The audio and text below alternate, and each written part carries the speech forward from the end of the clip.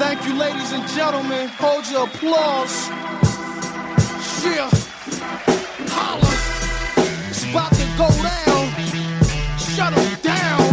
Just blaze. Hello and welcome to the Hollywood Prospectus podcast. My name is Chris Ryan. I am a writer for Greatland.com. And on the other line, with a glove compartment full of Pedialyte, it's Andy Greenwald! That's just sensible. Listen, we're going to talk, Chris, we're going to talk about True Detective, but that worked for me. Like, yeah. I feel like most cars should have a little emergency pick-me-up box in the glove box. Yeah, I mean, I think that there was some illegal, I guess maybe not in California. Oh, it is illegal to drive around with a bottle of Smirnoff in California, I think. Is nothing sacred? That's ridiculous. Andy, we will talk about True Detective. We're going to talk a little bit about some of the great headlines coming out of Comic-Con.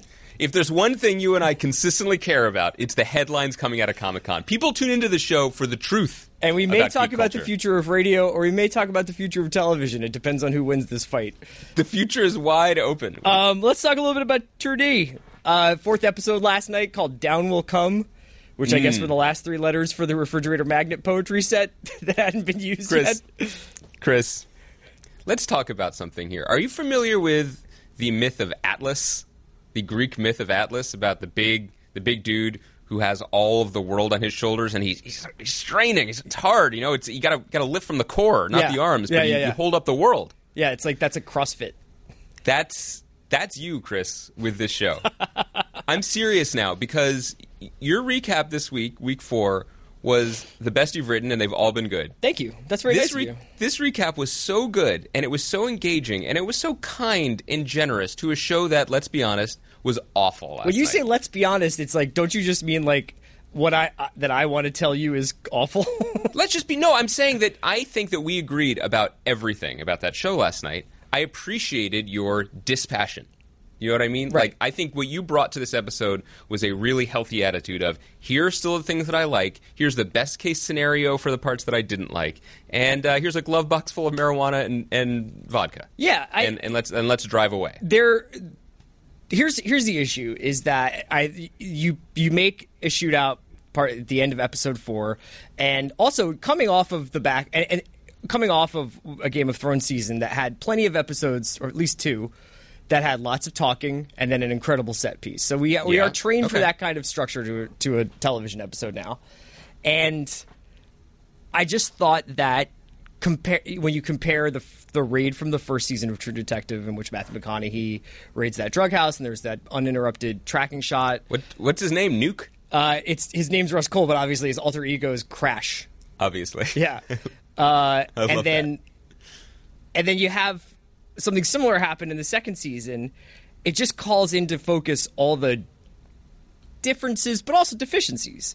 And I felt like this was largely an episode that had fallen into a kind of weird neutral gear of Vince Vaughn asking for pieces of dudes' action, Colin Farrell and Rachel McAdams showing up at people's places and being like, what's going on? And those people basically telling them. Literally telling them what's going on. And them still being like, what's going on? And then at the end... And one other thing happening, Kelly Riley needing to fire her personal assistant for not following her instructions on when to wake her up from an Ambien coma. I know nothing about her personal intake, whatever, but I think that this is one of the strangest performances ever captured on American film. Well, I cannot, in a billion years, tell you what she thinks she's doing in this part. I was going to get to this later, but let me ask you this straight out of the gate. Do you have the feeling like this was shot differently? Like, in so much as, like, do you think Kelly Riley ever met Taylor Kitsch? No. Do you think she really wanted to? Do you think that's why she took the job? No, but I mean, like, doesn't it feel like they got a house somewhere in the hills and shot Vince Vaughn and Kelly Riley's stuff, and they were like, this is the kind of show we're going to be on. It's going to be this, like, Japanese no theater of, like, gestures and turning away from one another, and it's going to be soap operatic. And then they were like, actually, no, what we're going to make is this really hardcore, sun-baked downtown LA crime cop drama. I don't think you're wrong. I know absolutely nothing about the production of this show because obviously they were very secretive and they weren't going to tell me about it regardless. I think that the production may have been slightly troubled or rushed. I get that feeling for a number of reasons, one of which was in last night's episode, which was not made available to critics ahead of time, which could mean they were holding it back. I know you know because you were up all night last night. They were either holding it back for reasons of quality or they were holding it back because it just wasn't done, which could have suggested a later, everything got bumped a little bit. The other reason why I said that is there were crucial, and this is Alan Sepinwall mentioned this in his recap, there were a lot of scenes that just seemed like they were missing last night. Like they showed up at the pawn shop, and we have no idea why they showed up at the pawn shop. There were a lot of I don't know if they weren't artful enough to be intentional ellipses. So I think, anyway, all of that is to say it's very possible that a lot of this was cobbled together in a way that was not fluid. Yeah, but and it had actually a sort of infamous trope from good and bad crime fiction, which is a major thing happening because someone else's CI told them they should do it. Yeah. Where you never meet the CI. It's like there's so many books and shows that we've seen where it's like, I've got an informant that tells us we need to go raid this warehouse with a bunch of machine guns right now. Yeah. It's like, this informant says so? Well, let's go. Up. Yeah. Can we talk about True Detective Taylor Kitsch's True Detection, where he's looking at a picture of a watch and the watch says, "This is the watch," and he's holding up the other watch and he's like, I don't know. Here's the other thing I want to say about this. I feel like True Detective Season 2 thus far is the greatest addition to Cary Fukunaga's highlight reel you could ever have. Obviously, he had nothing to do with this season of the show, and that's the best thing that'll ever happen to his career. In that, it's more clear than ever that what this show needs is someone with a very, very strong directorial touch and aesthetic to elevate the material. Or not even to elevate the material, because that's coming from a place of Pizzolatto. I was going to say agnosticism, but we could just say dislike. It's not just that. It's you need someone who gets the material. And when you hear some of the dialogue, the scenes with Vince Vaughn and Kelly Riley, where they're talking, last week about being diminished, about what they're going to make a move on and what they're going to do, and how he's broke now and circumstances have changed and needs a cut. It seems like a parody of a parody. It falls so flat. And it's in the same way that if you had McG shoot Shakespeare, it would fall flat. Yeah. Because it doesn't track. If you have someone who understands a noir tradition and is celebrating it and winking at it even a little bit, those scenes play very, very differently. And I'm not even digging on Jeremy Podeswa, who directed it, because he's done a good job on Game of Thrones and other shows. He's a good TV director. But TV direction, traditionally, is a very different beast. And you see it even in this episode where there are all these very heavy-handed indicating shots. There was a moment when I think Rachel McAdams picks up something and we do a smash cut to what she's looking at. Like the wooden icon? The icon. It's just this smash awkward cut to like, no, really look at this. And it's telling us how to look at it in a way that doesn't jive with what's being, the way the script is written. Now that you mentioned that Sepinwall thing, there does seem to be a couple of things that jump to mind about like why were the press at Taylor Kitsch's hotel? I mean, I guess, right, that was a missing step. There was like a weird The implication was that he was already infamous from the TMZ thing with the actress, and then someone, in order to discredit him, had leaked the information about what he was doing in the desert. Not with that dude, but what they had done to villages or whatever. I see. I think that the other thing that we're really seeing here, and this episode was credited to Pizzolatto and a co-writer, so he brought in help for this episode, which was kind of interesting. We're seeing the downsides to the auteur theory in terms of a writer, because obviously you and I, we love the written word. We like seeing singular visions that brought to life. The downside of that is that there's no one else in the room to tell you maybe to give it another shot. And in 2015, for a scene to have a tag based on a joke about a mood ring was so odd. I mean, that is the kind of line where you put that in on the first draft and there's someone else in the writer's room being like, no, like that's not funny, nor is it relevant. Let me play devil's advocate here. The mood ring thing would work in terms of the characters who were there, because that's like this new age guru and his daughter. So they would have a fluency about auras, and Colin Farrell's character is just sort of like, what are you guys talking about? I do happen to almost weirdly now like Vince Vaughn and Kelly Riley, even though they're so crazy, but just like the avocado trees and the weird fight about congratulations, we're club owners, how about the scene where he's like, I've never had a cavity. Yeah. What was that? I don't know. It's good stuff. And then it's not good stuff. It's the opposite of good stuff. I enjoy it. The stuff with so I wanted to talk more though about for as much as we sort of returned to a structure of the episode, which was a lot of philosophizing punctuated with this huge set piece at the end, which I think Sean Fennessy on the ride into work today, appropriately sort of described as more burn notice than heat. You know, like it wanted to be heat, but it was more like on the level of like a good USA show. It was, and I also want to shout out to Sean Fennessy for returning from his Dr. Pittler walkabout in the southwest. You should see his face. Southwest of America, coming back with cultural observations. That's good. But you know, Up Rocks did a post today about the Santa Muerta stuff that was sort of briefly alluded to in like passing by Frank Semyon, and then. You know, you can kind of see, and then I didn't really put this together, but Lito Amarillo, who's the guy who gets killed at the end of the last night's episode, Amarillo means yellow, I guess, and, you know, Yellow King, and this idea that the occult is sort of coming back, and that there might be this sort of cult, like this dark figure like a Yellow King in more than one place, right? And I think here's the thing, and you were talking about... Everyone's grasping here. Everybody wants this. No, but I mean, like, you don't name somebody that by accident. Of all the names in the world, you're like, I think I'll name him Lito Amarillo. No. I mean, I'm not saying that wasn't on purpose on the part of Pizzolatto, but I'm saying the desire to have something connect into a larger meaning is the first symptom of true detective-itis. Right. You know, and I don't even mean that in a disparaging way, because no one loved Lost more than I did. I mean, that is something that we do as fans, and I just feel like Pizzolatto has yet to deliver on all of those seeds. Right. So it's weird that he's going back to it. I don't know. Right. And I think that this suggestion here, and I kind of wrote about this last night, is just the idea that there is this evil in the world that kind of is funneled through these institutions and through these religions and through families, and it's like inherited by one generation after the other, and it can manifest itself in many ways, and like a Yellow King is just like another face for a devil or whatever. And that's interesting to me. But what was sort of disappointing to me is that the first season of True Detective felt very alive to me, and you know, you can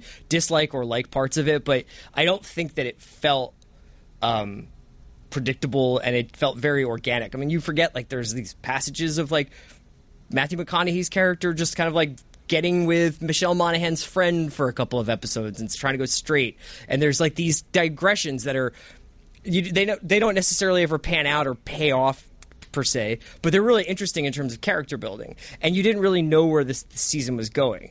And to see him kind of go, okay, car conversation, shootout,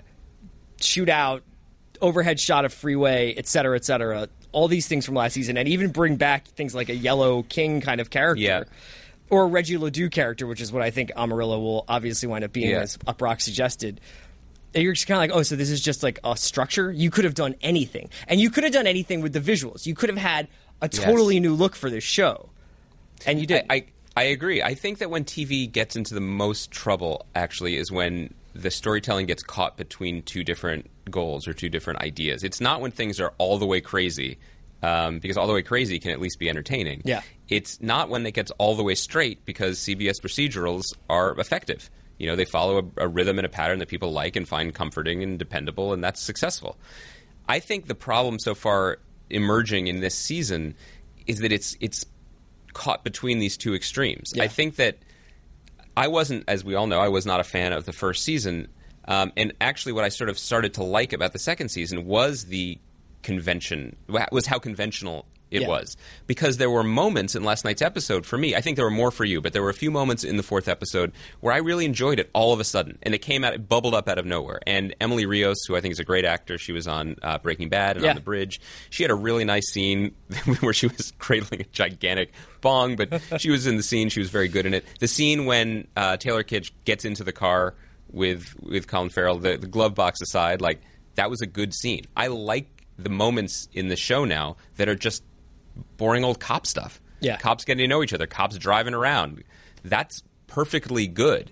And the problem with an episode like last night is it's so in love with the talking, and the talking is gibberish.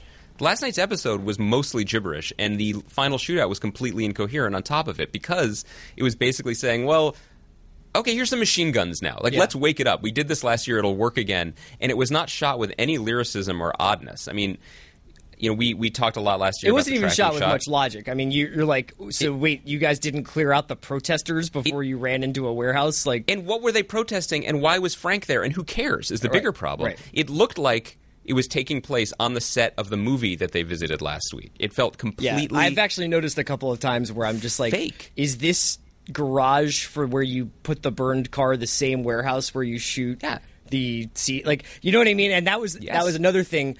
Just an example. So, like, in the first season of True Detective, you would have, like, a random scene at a banh mi stand.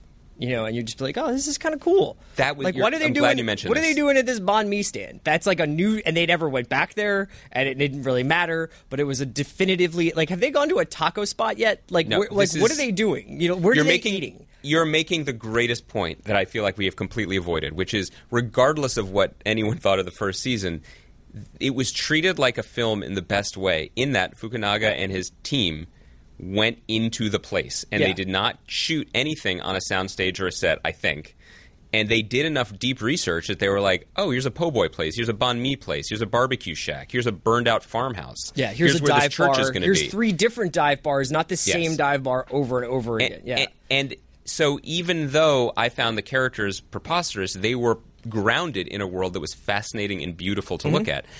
We've been talking since before this season premiered how much we like the mythological Los Angeles of noir and of fiction. Yeah. And just a tiny touch of that would make all the difference. The show is actually, as it's going on this season, is completely disassociating itself from any place. And by place, I don't mean like, oh, they didn't shoot at Guisado's or whatever. Yeah. I'm saying it doesn't even feel like the made-up Los Angeles that they I mean, thought like they'd worked so hard the to scene create. between Taylor Kitsch and his ex-girlfriend when she tells him she's pregnant is like very Edward Hopper, I guess, or in that diner. Yeah, but it's nice. Is it Edward Hopper? Yeah. Yeah, and Did you mean Mark Hoppus? Because he's that from would the be West Coast. That would be on Mars if that was happening. No, that's that's Tom DeLonge. Who's in the- DeLonge, man. But yeah, it doesn't seem to have. I mean, there's a really good podcast on right now on I think it's on KPCC out here, the public radio out here, about like the sort of locales that True Detective is supposed to be set in, and Nancy Miller's been writing about it in LA Magazine's website. Just, you know, Taylor Kitsch is cruising Thai Town here, but it doesn't feel real to me, which is fine. I mean, like we've talked about the fantastical nature of this season, but the fantastic has to be grounded in the real. I mean, if you look at like David Lynch's Mulholland Drive, which I know Nick Pizzolatto has, that is a movie in which miniature blue grandparents crawl under a bedroom door, and yet it feels like places you could visit. Like you could plausibly do a driving tour of Mulholland Drive. There have been moments so movie. far that are that like that. Like I felt as if the I don't know. I felt like there have been locations, especially early on, like that looked and felt very real. Like even and especially Pitlar's clinic and some of the other places. I was like, oh, okay, I kind of see this. Yeah, and I thought the mayor's house we visited last week, which still is the best scene so far in the series, because what that was a real phoniness. It was the sort of McMansion, just gaudiness, and that in and of itself could be the background for an interesting show. Well, it looks like now in the next episode, just based on the fact that Rachel McAdams is wearing a different uniform and Colin Farrell has no mustache, that we're going to get a similar kind of time jump that we did, maybe not as big, in the... I didn't watch the next on. He loses the mustache? Yeah, I mean, I assume that next on is not spoilers. That's a deeper blow to me than the unfortunate machine gun death of Richie Yellow. You're going to need some Pedialyte. But I mean, like, what... I feel like that was... I've gotten heated about a bunch of things on the show, but that shootout was really cynical to me. Because it was just nothing, right? Like, it just really... It was a rehash. It brought nothing. It made no sense why they were just shooting machine guns and then a floor exploded. And you, again, like, what's driving me craziest about this season is that I like the actors so much, and they are giving so much, and they're being hung out to dry by the material. I think you really hit on something really intuitive when you wrote about that final scene about how each of them were processing the events differently. Yeah, and that Paul seemed to be almost at peace with, like, that was where he felt most comfortable. He felt most alive, and you wrote about how Annie literally brought a knife to a gunfight, which is a great observation. And, you know, nobody does physically shaking from the horrific effects of violence like Colin Farrell. Right. And then it ended with a freeze frame, and it's not working. I think there needed to be a serious rethink of how to do True Detective as a different sort of show. Well, I thought the first season, the raid that they had sort of was the defining moment in terms of Fukunaga's virtuosity and just a calling card for how different that show and a television show could look. This season, this shootout will be definitive for this season based on how they react to this. If it's like, oh yeah, remember when we killed 40 people, like, and just move on, then that's going to be a failure. If this is an event that further destroys these destroyed people's lives and changes the like approach that they have to the police work, it'll be interesting. Yeah, and I am completely... I'm following your lead. It is much more relaxing to not be in the driver's seat on this show and to just try to appreciate what's to be appreciated. But man, I was obviously mixed but hopeful in the first three, but I thought this was a really bad episode. Yeah. Okay, well, let's move on. We can talk a little bit about some other stuff. How about a little Comic-Con? Yeah, you and I love Comic-Con. We went last year. We did. You were there for a Banshee panel. Yeah. You were there to keep me company on the train ride and then go back? Yeah, that's right. We saw Chloe Grace Moretz on the train. We did see her on the train. We saw the dude who was about to create Outlander sitting on the train, too. Oh, that's right. What's that guy's name? Ronald Moore, right? Yeah, he was there. Battlestar. I mean, it was basically the limousine of trains. This was even though there was no Marvel panel this year, there was still like plenty of sort of big news that came out of it. There's only so much you can really say about like announcements, but there was a new Batman versus Superman trailer, and I don't know. What did you think of that? I mean, I think it's some garbage. I mean, my opinion on it has pretty much gone unchanged. I think our man Jason Concepcion was the first person to point this out to me, emailed it to me, that Zack Snyder is so grandiose in his ideas and so puny in his thinking behind the ideas. I mean, he's playing with things that I just feel like he fundamentally doesn't understand. And so there's that shot early on in which basically Bruce Wayne is 9/11'd by Superman. Right. What are we doing here? He was criticized in for Man of Steel for doing that. Or is it Man of Steel? Was that the Yes. And there people were like, how can you do that, man? Like, it's just you can't use 9/11 as like a playground for Zod and Superman to fight and then make people have the same reactions. And he was like, I can't. Watch me, and did another movie that seems to start with it. Yeah, I also think the other problem here is it's just a question of who's doing it. You know, like I personally don't have any interest in seeing a Superman or Batman movie at this point, period. So like that's just, let's say that going in. Sure. But a Superman or a Batman movie, or a Superman fighting Batman movie? Well, certainly the fighting one, because here's the thing: there are plenty of ideas and interesting ideas to play with, especially if we've accepted that we live in a world where we're going to keep coming at these characters in every possible way every few years. So this idea of Superman as this unchecked rage god, and then like humanity being like, no, we're not going to worship you, we're going to fight back or try and check your power, like that's kind of interesting. I mean, there have been a bunch. There's been a couple. Check your Kryptonian privilege. Super privilege. There have been plenty of stories told along the many the long history of Superman where he was used as a parable for nuclear power, the nuclear myth. And there was this story that Mark Millar did called Red Sun, where Superman doesn't land in Kansas, he lands in Soviet Russia. Yeah. And so then, of course, he's the biggest threat. Think about that. Yeah, but that's the problem with these. That's what you're doing is exactly right, because Mark Millar is in many ways the Zack Snyder of comic books. Right. He's a guy who's just like, oh yeah? Well, what if it happened twice, but with sharks? Tell me a little bit. So it's too much. Batman versus Superman, or Superman versus Batman? It's Batman v Superman, like Kramer v. Kramer. And this is a Frank Miller story? No, it's combined. It's mashing up a couple things. It's taking the visuals from Frank Miller's iconic Dark Knight Rises. I'm sorry, Dark Knight. Wait, why am I mixing it up? It's Dark Knight Strikes Back, 1986 graphic novel. Dark Knight Rises was the movie, right? Yeah. And in that, Batman is old, miserable, furious, and finally wants to get revenge on the Joker, whom he kills gruesomely, and basically builds this giant metal supersuit to defeat Superman because they've always hated each other. And it was like groundbreaking because comics can be dark, they can be for grown-ups, they can actually deal with the simmering tension between these characters. And, of course, in many ways ruined all comic book storytelling for like 2 decades when everything had to become dark and gritty. So the visuals are purely taken from that, but the way that it's sort of... It seems to me to be an awkward merging of dealing with a fallout in literal ways from the first movie and then also setting up a cinematic universe, because midway through the trailer, it's like, oh, reference to the Joker. Oh, Wonder Woman is there for some reason. So it's what these all are, which is, it's corporate action figure fiddling, basically. But in this comic or in this story, is Superman just misunderstood, or are they actually... Because I got the impression from the trailer that Batman is sort of the villain. I think they're trying to suggest that they both have a point. Although it's super weird when Diane Lane is like... Got a point, Superman. When Diane Lane is like, don't worry, baby, kill them all. Yeah. That's kind of intense.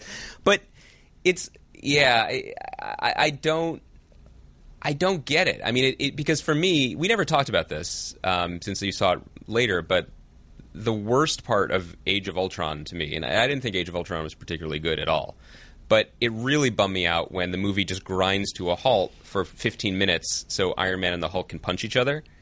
And there's this feeling in the movie that Joss Whedon is like, oh, okay, I got to do this. Here, storyboard dudes, just do this. Mm-hmm. And I'll try to give it a modicum of wit, but that's not the movie I want to make. And I actually thought watching that movie that it would have been better if someone who was just purely interested in them punching had made it, instead of someone who's trying to half-ass it between clever banter and giant earth-shaking punches. Yeah, sure. This movie feels like it was made to appeal only to the people who wanted to see that part. Right. Where they punch each other, because they're going to punch each other. Sidebar, who is the English actor who is going to play Alfred the Butler next? Oh. Because it's Jeremy Irons in this one. Yeah, so who's up next? I would love to see... Who's on deck? I mean, Bettany is already taken in Butler duties, right? Bettany's taken a good point on Butler duties. He's also a little young. He could age into it. Like when they reboot Batman again in 20 years. I mean, Marissa Tomei is playing Aunt May. Seriously, though, did we need to see that the reason Batman becomes Batman is because a robber kills his parents again? This is what I want to talk about. Again, I mentioned Jason before. He wrote this piece that I was so happy to see, which is like ranking the times the Waynes have been murked in popular fiction. It's like we know. I assure you that we know that this is why he's Batman at this point, and yet we still need to see it in like operatic slow-mo violent porn. Yeah, you got to get Jeffrey Dean Morgan his pay rate for that. I'm flummoxed. There was another panel at Comic-Con for Suicide Squad, and the director of that movie, David Ayer, apparently his takeaway quote was, "All this good versus evil shit is played out. It's all about bad versus evil now." Like that's cool. And I was thinking about how much that kind of talk, like just the very basic "Are you good or are you bad?" has just seeped into so many different non-superhero forms, whether it's like Bloodlines or even True Detective or all every these show on things TV where it's like, I'm a bad person years. Or I'm a good person, but I'm doing bad things. And I think that might be some of our exhaustion with some of this. As much as we're like, I don't need to see two cartoons fight against a skyscraper for 20 minutes. Yep. There's also this reductive kind of view of the world that I think for people like us who might be on the back end of being interested, the demographic who's interested in these movies, I think we're probably like a little like, you know what, I don't really give a shit if you think you're good or bad, because like what you're supposed to do is show me, not tell me. This is what I feel about TV for the last 10 years. I'm not interested in good people being bad or bad people pretending to be good. I'm interested in people. Yeah. And then they do stuff. And like that seems like it's an obvious way to begin with a story, but it's profoundly not, just considering the number of TV shows, and you mentioned some of them, that have literally begun with someone looking into a mirror and saying those words. Yeah. I'm not a bad person, or there are shades of gray in the world. It's like, come on. We all went to college, you know what I mean? Like we all listened to The Cure for a little while, and then we moved on. I find it pretty exhausting. And the thing is, I mean, I think we should probably talk about it next week, assuming you see it, but I saw Ant-Man, which is the latest in these. And, I've got a Michael Pena pod coming this week. Oh, that dude steals the movie. That dude is a delight. It's enjoyable, and it's enjoyable in the way that I'm willing to, in the way that you were talking about True Detective, like I will take out the things that I appreciated in this movie and just try to forget about all the parts that I didn't want to deal with. Sure. But the annoying part of it is that it's primarily, like all of them, an origin story. You know, if you had told me, which is what I imagine Edgar Wright probably pitched at some point, if you had told me, oh, I'm going to make a heist movie, and there's going to be some magic formulas, and there's going to be some giant bugs or whatever, but it's a heist movie, and it stars, you know, Paul Rudd and Michael Pena and Michael Douglas and Wood Harris and T.I. and Bobby Cannavale, like, I'm in. I am into that movie. Yeah. Similarly, the further we get from it, I think, like, Guardians of the Galaxy is the one that worked the best out of these, probably. Yeah. Because it was like, who cares? We're just going to have fun. Like, we're just going to do this thing, and we're going to own it, and we're going to have fun. But this Batman and Superman stuff, it just carries the weight of so many things. And because it's so self-serious, it feels crushing. And it's not just because, you know, all these 9/11 parables. It's because it is so nakedly telling us that this is the first chapter of a 9-part story that we're going to be seeing until we're way, way past the age of 40. Like, it's... Sorry to bum you out there. We're not bad people. We're just old. But... that won't be that long from now. But it's. I was trying to make it sound like it was, but it's too heavy for me. I don't know. I mean, what else came out this week? I mean, there was there was a lot of Star DC Wars stuff. Like they talked about. What was one of the? Oh, they're going to make a Han Solo spin-off that's directed by Lord and Miller. Yeah, it's like, okay, gotta go into fantasy casting of that now, and that bums me out only because the casting. Like, I want to see Lord and Miller make a bounty hunter movie or whatever. Like, that's awesome. That would be so fun. Those guys really know how to wink and kind of mean it. But I do think they're setting themselves up for failure, just assuming that there's another actor who can be Harrison Ford. Yeah, that's sort of a tall task. Because you need someone who's a cranky stoner asshole who'd rather be a carpenter. Like, you need to find that guy and then suddenly put him in front of a green screen. Pratt and everything. No. And he's not that. Well, he's already playing Han Solo in Guardians of the Galaxy, so I don't think you can really... I agree. I think that there was... Did you see the story in the Times that coming out of Comic-Con about the delicate dance of promotion? I mean, I can't believe the Times is on it, the delicate dance of billion-dollar franchise promotion. But about the way that they're trying to play this just right because they know they can't give away too much. Yeah, they put up 5 minutes of Superman already, and it's not coming out till next year for almost a year. And Star Wars knows that they have the one that everybody wants to see, but they have to keep people engaged, but they also don't want to blow it because this you know, almost spiritual generational wanting is just powering the whole thing. Yeah, but they wrote about how the thing that they focused on as the angle, and it was what they trafficked into Comic-Con was how it's all made. It's all built. Mm-hmm. There's no CGI or very little CGI. Yeah, so it was all behind the scenes stuff. It wasn't like here's more clips. It was just clips of them doing the what's it called, the snapboard or the whatever, the 3, 2, 1 action. Oh yeah, the clapboard, the clapper in front of, like, this is the Millennium Falcon set. This is some cantina. This is someone actually wearing a uniform that is a Stormtrooper uniform. Yeah. And it's crazy that is what they're selling themselves on, but it works. Like, that, it is such a smart reading of the marketplace, I think. And I wonder if that was all J.J. Abrams or if Kathleen Kennedy, who runs Lucasfilm, knew that going in, whether she had hired Brad Bird or anyone else to do it. Mm-hmm. Or if ultimately, no matter what happens in this 20 years of Star Wars shared universe, if that one decision, and if it was made by J.J. Abrams, more power to him, that's the one that's going to get it. I think each one of these franchises needs to distinguish themselves somehow, and Marvel kind of took the corner of, like, what I think people associate with Star Wars growing up in terms of it's fun. It's like there's some consequences, but it's ultimately pretty fun, and it's like bright. Yeah. A lot of it happens during the daytime, and people are smart alecks, and like there's like love, but there's not really sex, and there's violence, but there's not really blood, and it has that kind of vibe. And then DC has obviously been like, okay, well, we'll stake out everything is shrouded in darkness. No one is truly good or bad. Everything has these awful consequences, and everybody has a daddy issue or a mommy issue they're working through. Star Wars just seems to be like, cool, we'll just be Star Wars then. Like, we'll just build stuff and shoot it, and it'll, like, put a modern varnish on it. We're going to prop up the cultural tourism industry of Tunisia for another decade. Yeah. It's smart. It's smart. Yeah. You had something... I want to ask you about this. Yeah. Can we talk about this? Yeah, sure. Because you gave me a hard no when I suggested I was it just before, kidding. but I feel like you just weren't seeing. I'm operating on like 5 hours of True Detective sleep here, so I keep forgetting the name of. Like, I tried to think of the name of the guy who's in The Trip, Steve Coogan. Yeah, for like 10 minutes. I kept thinking Steve Carell. That's who I think should be Alfred. Steve Coogan.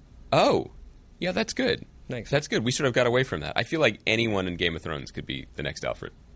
Oh yeah, literally anyone. Liam Cunningham or something like that. Or Gwendolyn Christie at some point. You know, it's just like just now that you're done watching this candle, please be a butler for a vigilante. Well, she's in Star Wars too. Okay, she's doing fine. She's doing fine. Did you see that the Game of Thrones did a panel this year, and you know, of course, Benioff and Weiss didn't go because they saw this coming a billion miles away. But the audience basically just asked them questions about rape culture. Also, but didn't David Nutter just say like he's dead? Yeah, but because they asked the wrong question. Of course he's dead, but like the other dudes who've been resurrected were dead too. No one asked, is he coming back? Right. Did I just blow your mind? No, I mean, this is just going to be such a stupid dance to do for 9 months. It's so boring. I totally agree. But we're going to be on every second of it. Sure. Here's what I wanted to ask you about. We've joked before about how there's too much TV. Mm-hmm. But I feel like there's too much TV in a way that is, of course, calculated, but it might be short-sighted. So here's what I wanted. Here's the picture I wanted to paint for you. Today, Comcast announced they're going to start offering a web subscription service, so you don't actually have to pay for cable on your TV, but you pay them $15 a month, and you get a tiered system. So you would have access to, I don't remember the details, but you could get HBO and ESPN and whatever they determined to be the prime instead of the channels. 400 channels that you don't really want to pay for 300 of them. Yeah. Right, and so this is another volley in this coming, it's not even a war, but it's just this inevitable seismic change in the landscape where all these networks are starting to go over the top, like HBO Now, Showtime has a service soon. They're all going to be competing with Netflix. Pretty soon TV, we're not going to be making this distinction between the box and whatever, and people are going to want to curate their own experience. More power to them.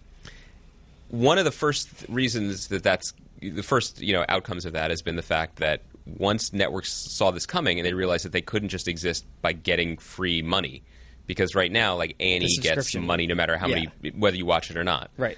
All these networks realized they need to have a reason to exist, so they got into scripted, so that they became attractive destinations. Sure. So we know what AMC is now, as opposed to just another channel we just happen to get in the 200s.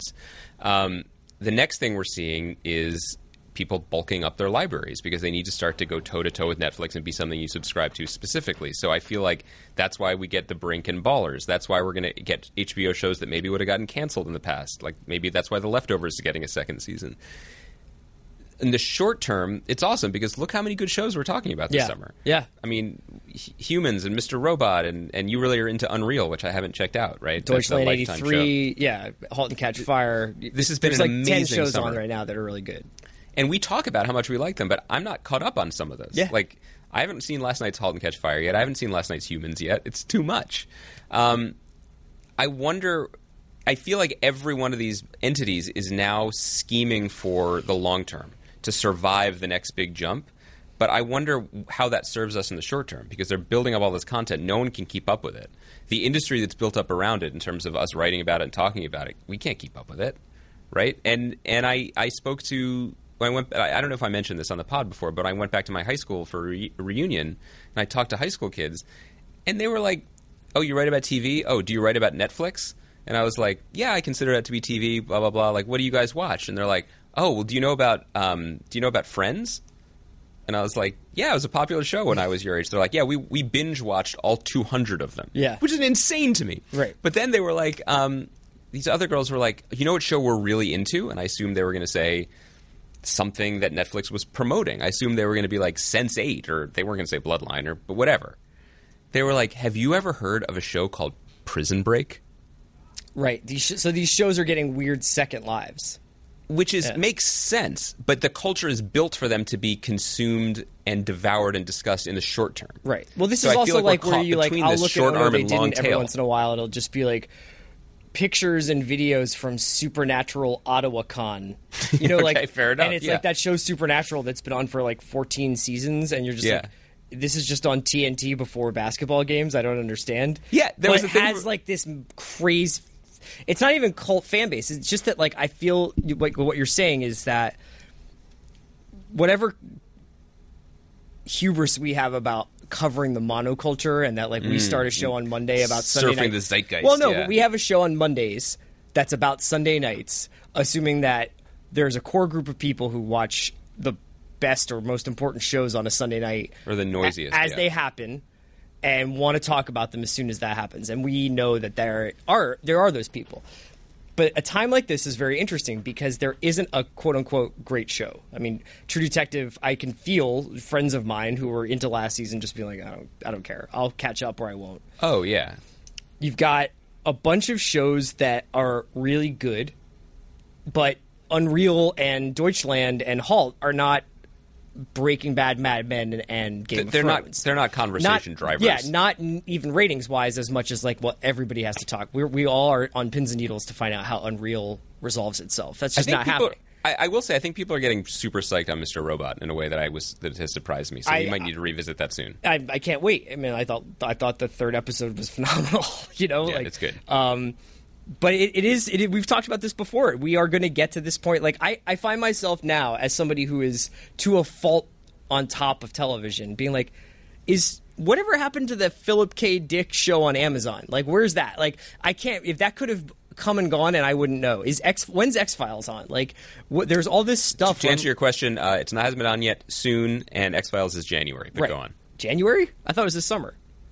No, they're filming now. Oh, okay. It's going to be like all this stuff thing. That's out there that they realize, like, if we have just enough people who are very interested in this topic. That's why I'm like, I'm sure there's some financial reasons, but it's surprising that Hannibal can't just keep going.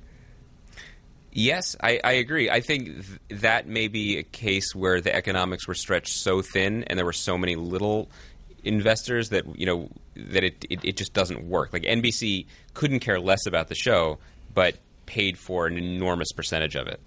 And then when NBC pulled out of the funding, they weren't able to. I think that its other major funders were, what's the word? Greece. And so then they've been struggling. Is it really? But, no, it is surprising to me. But then it's also strange that we live in a moment where it's a surprise that something so, I think it's excellent, but something relatively minor can still just generate and be made. And I think that it's odd the way where TV culture is existing at the same time for the short term and the long tail, and that is a awkward balance to try to. You can't please both sides always. Yeah. I think that the marketplace example, we talked about this last week, of like AMC stepping in when Xbox dropped out and partnering with Channel 4 on Humans. Mm-hmm. Well, that makes sense. It's a hit there. It's okay here. Everyone is kind of happy. I get how that could run for a number of seasons. HBO and Netflix have all the money, and Amazon exists in a universe where profits don't matter, so they can just keep doing whatever. But a lot of the other companies, networks that want to get in on this, I think they're just going to get. They can't keep up. They can't keep running at this pace of generating stuff, trying to get talked about. Yeah, it's funny driving down Sunset, like right around where like the Standard and Sunset Marquee are. There are all these billboards, digital billboards, but billboards for new NBC shows, like Gerard Carmichael and Craig Robinson shows, and they look like I feel like I'm going into a time machine when I drive past them. Where it's like, it's that time for Mr. Robinson, and it's like, what the hell? Like what is he even doing? And I'm almost like, I'm totally going to watch that because it looks like a 1990s comedy. It looks like a real, like, walk into a room, it's Mr. Robinson, like... The Gerard Carmichael show is really good for that reason. Like, it's very, very much like, you guys are talking about Obama? I mean, it's intentionally that, and the actors are really good, and it's kind of more Norman Leary than anything else. Like, it's actually smart and pretty good. And the Jim Gaffigan show, which is premiering this week, is another one. Like, It's very smart. It's very funny. It's a very classic kind of sitcom, but very contemporary. So let me ask you this way. But when you mentioned Mr. Robinson and Gerard, like, NBC Universal Comcast, the gigantic company, I wonder which business model is making more sense for them right now. Is it putting a lot of money into NBC shows like The Player with Wesley Snipes and sitcoms that are going to fail and going big, big, big the way they always have? Or over here, Bravo's like, here's a sitcom. Like, we'll try it. Well, like it's Odd cheap. Mom Out or whatever. Odd Mom Out is premiering, and they're just generating content, and they're doing it cheaply, and their margins are so different that I wonder if that's actually the more dynamic part of the business. I think it is. The same thing with Mr. Robot. So let me ask you this, not as a writer and not as like a cultural watcher, but just as a person who watches television. A person who is neither good nor bad, but shades of somebody gray. who's a good person but did a bad thing, which is to become a TV critic. It was a huge mistake. Which one do you prefer?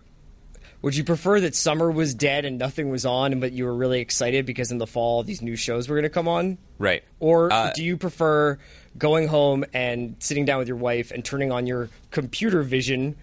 I know I'm sounding like 1,000 years old, but like that's basically what you're doing, where you're like turning on your Apple TV or Netflix or whatever, and you're saying like, what do you want to watch tonight? I am often paralyzed by indecision and choice. I don't remember. I mean, not when I'm watching stuff for work, but when actually I'm sitting down with my 19 remote controls like we all have now and trying to figure out, A, how they work, and B, what we're going to watch. Because by the time we've gone through the options, we're exhausted. By the time we've gone through every possible movie we could watch, free and paid for, TV shows we gave up on, TV shows we want to check out, it's often exhausting, and we end up just talking or going to bed. That's the sad truth. But in terms of what you're asking, if I'm not talking professionally, this summer has been one of the most fun and exciting seasons of certainly TV entertainment I can remember, precisely because there's just so much stuff that's good, and it's not fraught and it's not weighted. It's just been really pleasurable and enjoyable to watch so many B pluses. I've really enjoyed. Yeah. That said, I think a little bit as a person, but definitely as a professional, I miss the consensus sweep of things. I mean, we miss it talking about Game of Thrones. There's only 5 things on, so most people have an opinion on them one way or the other. Yeah, and I also miss, like, if you look at the network season this fall, there's nothing good. I mean, there's not. I mean, I haven't even watched any of it yet, but I'm telling you that there isn't. Like, the Muppets, that could be amusing. There could be a couple sitcoms that are pleasant. Minority Report on Fox, that looks fine, but so did Almost Human. You know what I mean? The needle is not getting moved by these shows, and that's too bad. That's too bad. It would be exciting for there to be something. Empire, whether people liked it or not, Empire was super fun. Yeah. It was super fun to watch, I think. It was super fun to talk about. It was super fun for the culture. So big stuff is still good, just filling out the library moves. I don't know. I feel like we're bleeding into like how to be a successul GM talk almost. No, do you make your moves on the waiver wire with like imports, or do you go for the big splashy signing?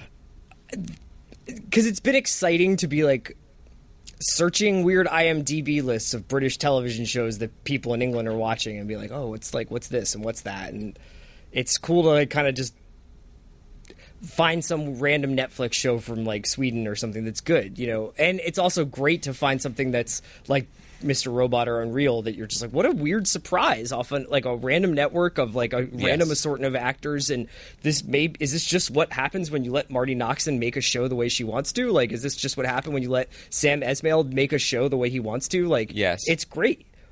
But it does feel like a little bit more work. It feels like a little bit more like you have to be like, okay, I know somebody I know saw 3 episodes of this and insists that I watch it, I also think that we have built a cultural machine that employs both of us that is increasingly ill-suited for the way this is actually working. In that the machine that we built is so perfectly suited to cover Game of Thrones or the end of Breaking Bad or whatever. Right. I mean, obviously that benefits us because we do it, but it's also really fun and we're ready to make jokes and spin on everything and talk to people exactly when they want to talk about it. But we're actually, I feel like in general, we're headed towards a place where TV shows are really... They're less like newspapers drop to your front door. They're a lot more like books that you pull off the shelf. Like someone is going to, at some point, grab something, whether it was something that that I think was really good and underlooked in its time, like and overlooked in its time, like Terriers, which you can stream and you can watch now, and it's as good now as it was in 2010. Or it's time to revisit Bloodline, or it's time to revisit Daredevil, a show I really like that I still haven't finished because there was too much.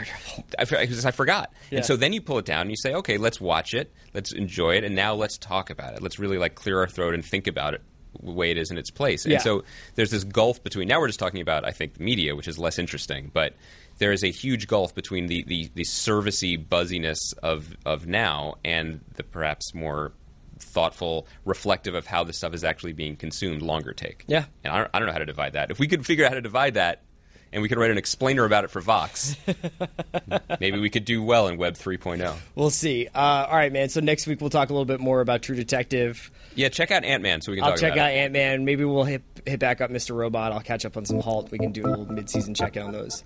Yeah. Halt's still good, man. You gotta go back to it. All right, man. I'll see you next week. Great job, Baranski!